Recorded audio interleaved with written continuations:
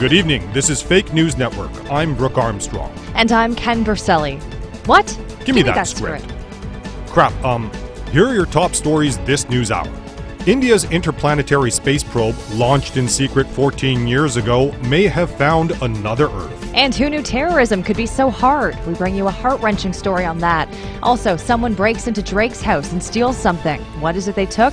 Just one of millions of stories that we don't cover today. Yes, but first, we begin with our top story. Sotheby's, the world's most renowned luxury auction house, probably, is about to rewrite its own history, auctioning off a live animal for its first time ever. But this is no ordinary animal. The creature in question is an ultra-rare hairless cat. In fact, this feline is so genetically rare, it is estimated it will sell easily for more than $1.2 million today. We take you to New York City, where FNN's reporter Blake Anson Steele will be covering this incredible auction live. Blake, glad to have you back. Thought you were definitely dead after you fell out of that chopper in Iraq. But anywho, you're with us right now, and we're eager to hear all the buzz about this historic auction. Ken, yeah, thanks for this fluff story. Not my thing, but whatever. I'm here in the exhibition area where prospective buyers get one last chance to eyeball all the items before they cross the auction block. Now, I'm a little tipsy, of course, so the sprained ankle doesn't help, but a few shots of bourbon sure did. A lot of snotty people here dressed in their ridiculous furs and tuxes. Oh, God. Kim Kardashian's here. Now, for me, that is the on my ice cream sundae. Regardless, let's go find that cat you're all interested about. Gross. It looks like a scrotum. Well, that's a pretty graphic description. Yeah, but there's no other way to describe it, Brooke. It just looks fugly. Evil, even. Like it was forged in the guts of hell. Who in their right mind would want this thing? I wonder what its skin feels like. Sorry, just trying to figure out how to open this damn cage. Relax, cat. I just want to... Ah! You bit my hand, you fucking cat! Oh, shit! Shit, it got out! God damn it! Oh my God, I gotta get it back! Guys, the cat just bolted. It's gone! Right out the front doors! Blake, get out of there, quick! Already on it. Taxi! So that was Blake Anson Steele reporting live from New York City. Tell me we're insured against this kind of thing. Attempts at committing a deadly terrorist attack on U.S. soil could not get this bad. Jake Bubba Jackson, an American citizen who became radicalized over YouTube or something, is now ranked as the world's most useless jihadist by the CIA, Homeland Security, Interpol, as well as Al-Qaeda. Bubba Jackson was first flagged as radical in 2003, but following 113 failed attempts to detonate himself in public, he's now considered super unflagged by any law enforcement authority that matters. FNN asked Mr. Jackson why he was so explosively impotent, but he immediately went on the defense. You know, this is just not fair to me. I called technical support, but I couldn't understand a damn word they were saying. F***ing immigrants. How come the price of admission to a jihad is so high?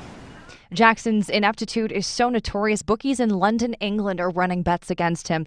Hell, we put $10 down for him. If he finally manages to yank one off, though, we're out of here. Right. You still owe me $5 for that. And you call me an entitled bitch? Double-disgraced former President Bill Clinton and local Cincinnati Imam Mohammed Alwari had a meeting today to discuss the upcoming marijuana legislation and its place within the local Muslim community. The meeting was conducted behind closed doors, and when asked for a comment, the Imam seemed positive about the talk, saying, quote, "It was a great discussion. After all, Muslims have been getting stoned for centuries," end quote. Don't say it, just realized it. Buy American, hire American. As divisive as his campaign was, those two lame slogans floated Donald Trump right into the White House. But his latest executive order is pissing people off more than usual. Trump has decreed that all U.S. citizens must also marry American. This means no more hot Brazilians, Poles, Cubans, Asians, Indians, Russians. You get the picture. Apparently, the Donald wants to ensure that his most prized import is not outdone by other imports. Speaking of Russians, the Democrats called for it, the Trump administration fought it, but now the U.S. Department of Justice has taken unprecedented action in its investigation into elected officials with any past ties with Russia. President Trump's administration faced exceptional scrutiny over these ties, but the DOJ has laid down the law deciding that any official with previous contact with any Russian ever must immediately resign their post. Folks, the United States no longer has a government, and Americans fleeing to Mexico are being foiled by the huge, tremendous wall that former President Trump built. It's terrific. Multiple states across the country, including its largest state, Canada, are pushing forward with agendas to finally legalize the recreational use of marijuana.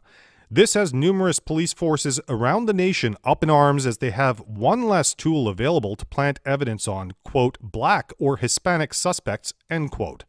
However, in business news, these new policies have exchange-traded shares skyrocketing for the maker of Doritos. A gay San Francisco couple's tiff brings shame to the entire Squiggly community. John Wiggles, suspecting his partner Alfred Biggins of a 9-year-long momentary act of infidelity, posted a fake ad as Alfred on the infamous online LGBTQ dating website Itchy Bunghole. Wiggles allegedly tried to embarrass his former partner by using the false profile to lure unsuspecting interested parties to Biggins' workplace, but the ruse failed, probably because Biggins' face kind of resembles cottage cheese spilt over a shoe.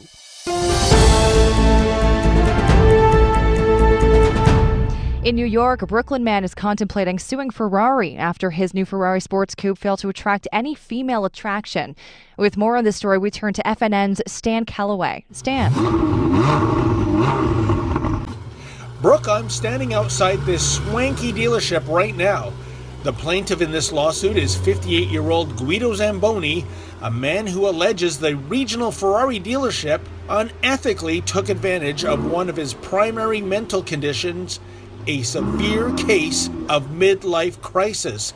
Zamboni says he originally walked into the dealership believing that Ferraris were so-called babe magnets, but his two-seater drop top, he says, is about as magnetic as a pile of dirty socks. The salesperson, he says, promised him that he'd be beating off the chicks with heavy objects, but after 3 months of driving with the top down, Zamboni says all he got was a severe sunburn on his balding head and possibly melanoma, as well as a lot of dirty looks from normal folks. Mr. Zamboni's lawyer, Saul something or other, is filing for $500,000 in punitive damages for the misleading sales pitch. Stan, this is the first time we've heard anything like this. Usually any guy driving a Ferrari winds up with a cheap chick on his arm. Brooke, far be it for me to judge another guy, but I may have figured this one out. You see, Zamboni looks quite literally like a Zamboni. Even his mother might have regretted his birth. Back to you, Brooke. Thank you, Stan. FNN's Stan Calloway reporting live from New York. Apple announces that its latest iPhone models to be released near the end of this year will, quote, be a complete overhaul, end quote, of what we currently know the iPhone to be. With now 3 anticipated tiers in this product lineup, the flagship phone may finally feature a curved AMOLED display similar to Samsung's, its #1 competitor. Regardless of the physical and technical improvements, devoted Apple fans can be assured that they will have to upgrade to iTunes nearly every day, and that also any slightest breeze will cause catastrophic damage to their shatter-prone screens. Tennis legend Serena Williams has set off enormous speculation on social media, posting a photo of herself sporting a big-ass belly with the caption reading 20 weeks.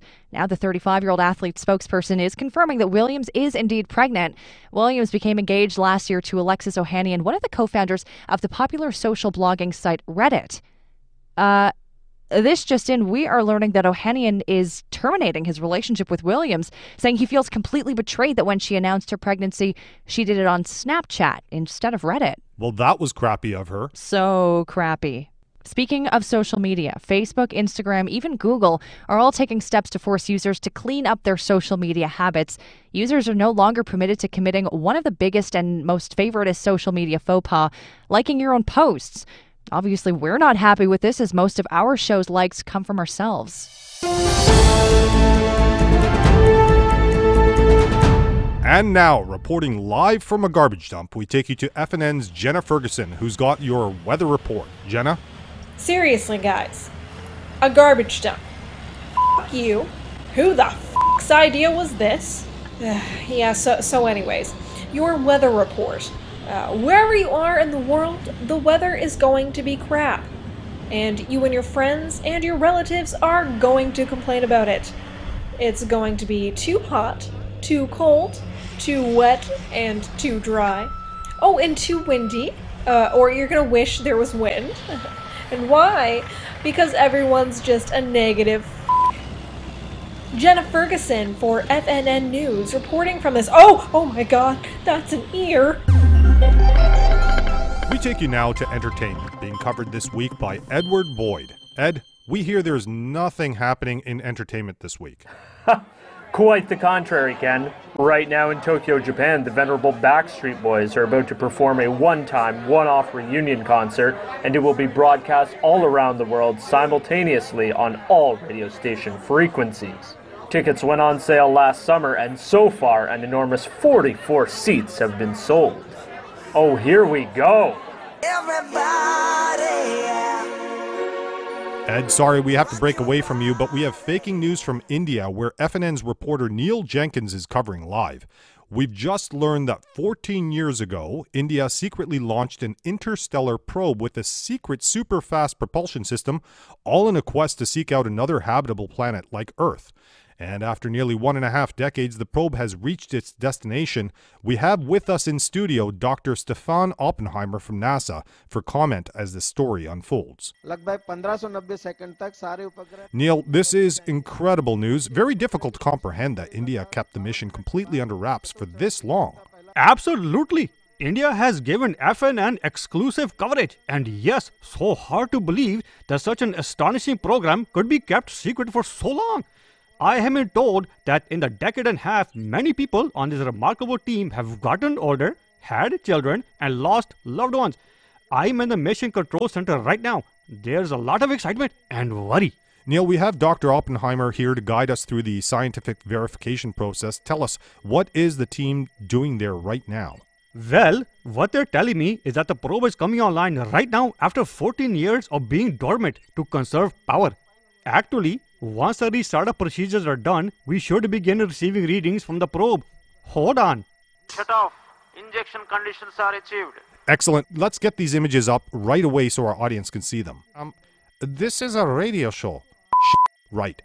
Neil, we can't show our audience anything. Thanks for making me look like a complete idiot, Doctor. Well, it wasn't that difficult, apparently. Wait, Ken. They're saying the probe has picked up an audio broadcast from the surface of the planet, which indicates we may have made first contact with another intelligent species. They're patching that through to us right now. Neil, we're putting it through on our end right now. What? What? Well, the telemetry data is showing that the probe is in orbit around Earth. Sorry, gentlemen, but we have to break away from this story. Word is just in that the Indian government has fired any and all personnel tied to its interstellar planetary probe program, including our reporter, Neil Jenkins. What? Well, thanks for joining us, and thanks for supporting the internet. I'm Ken Berselli. And I'm Brooke Armstrong. Now get off the internet and get back to real life.